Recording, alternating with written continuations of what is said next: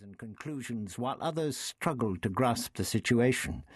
Now, life inside the TARDIS had given full rein to her air of mystery, and the adventures outside it had deepened her love for life in all its various forms, maturing her sense of values, giving her the ability to taste the joys and sorrows of existence to the absolute last drop.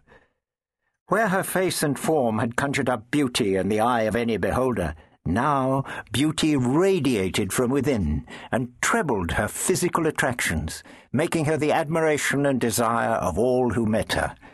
But always her eyes turned to Ian, and their hands were ready to reach out and touch. For whatever world of the future enmeshed them, they knew their destinies were bound up in each other. The one sure thing, fixed and unalterable, in the ever-changing life with the Doctor. The question of change itself became the subject of a conversation one evening in the TARDIS between Ian and the Doctor. Barbara and Vicky were playing a game of Martian chess, a complicated affair with 72 pieces, while the two men rested on a Victorian chaise longue, facing the centre control column of the ship. For the Doctor's eyes were never far away from his precious dials and instruments. Behind them lay the adventure of the talking stones of the tiny planet of Tyron in the 17th galaxy. Around them, the ship shivered faintly as it hurled itself through space and time. A dozen minute tape recorder spools whirled frantically on one side, while hundreds of little bulbs on the central control column glowed intermittently in a never-ending sequence. The stately Ormolu clock ticked its needless way through a time pattern which had no meaning, kept in the ship purely for decoration. On the other side of it, some 20 feet away, on a tall marble column, stood the magnificent bust of Napoleon Bonaparte. The pale gold of the interior lighting of the TARDIS shone down on the travellers like warm afternoon sunshine. The Doctor shifted his feet impatiently, and then leaned towards the Martian chessboard, darting out a rigid finger. "You're forgetting the one important rule, Vicky, my dear," he said testily. "To marry your princess to an opposing lord, you must bring up your priest." He smiled apologetically at Barbara, as Vicky nodded excitedly, moved up one of her pieces, and captured an enemy lord. "I'm sorry, Barbara, but you did leave yourself open." Barbara looked at him indignantly. "I was planning to marry my captain to her duchess. Now you've made me lose a dowry." The two girls started to bargain over the forfeit as the Doctor sat back. "I'd better keep myself to myself," he muttered to Ian. He wriggled himself into a more comfortable position, crossing one leg over the other and folding his arms. The polish on his elastic-sided boots gleamed beneath the immaculate spats. The perfectly tied cravat sat comfortably beneath the stiff white wing collar, enhanced by a pearl stickpin.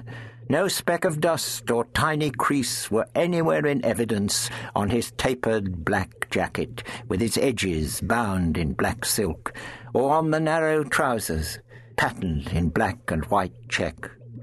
The long silver hair hung down from the proudly held head, obscuring the back of his coat collar. Gold pince-nez, attached around the neck by a thin black satin tape, completed the picture Ian and Barbara had always known. For the Doctor's favourite costume was that of the Edwardian English gentleman of the early 1900s. Ian had always thought that the Doctor might have stepped straight out of the drawings of the famous magazines of the period, The Strand or Vanity Fair, and as Ian marvelled for about the 1000th time at the Doctor's obsession with that one short period of life on Earth, when he had all space from which to choose, it brought a question to his lips he had often wished to have answered.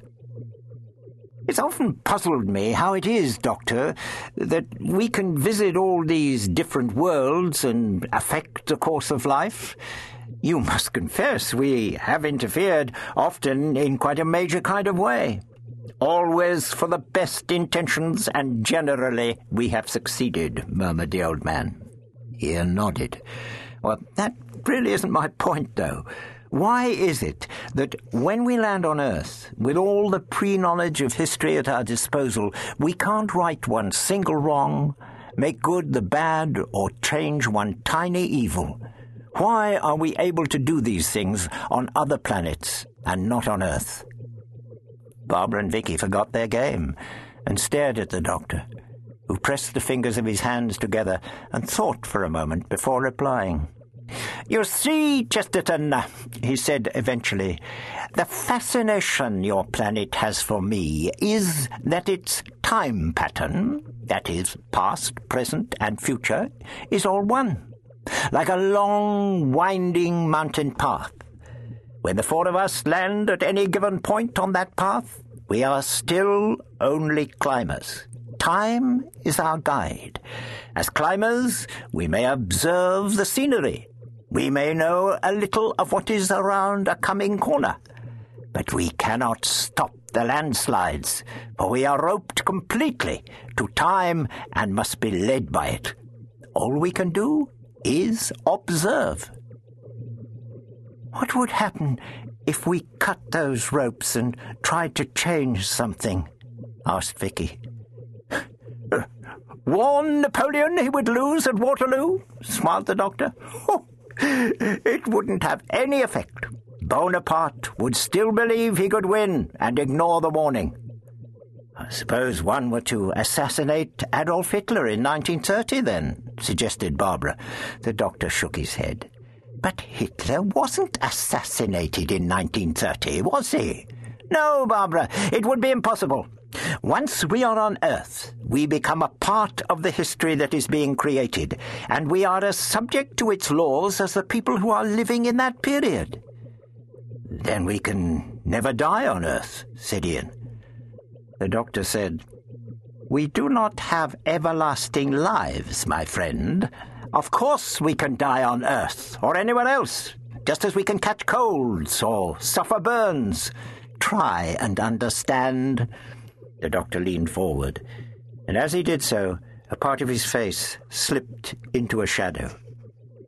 "Often our escape clause on Earth has been that we have pre-knowledge that some awful catastrophe is going to happen.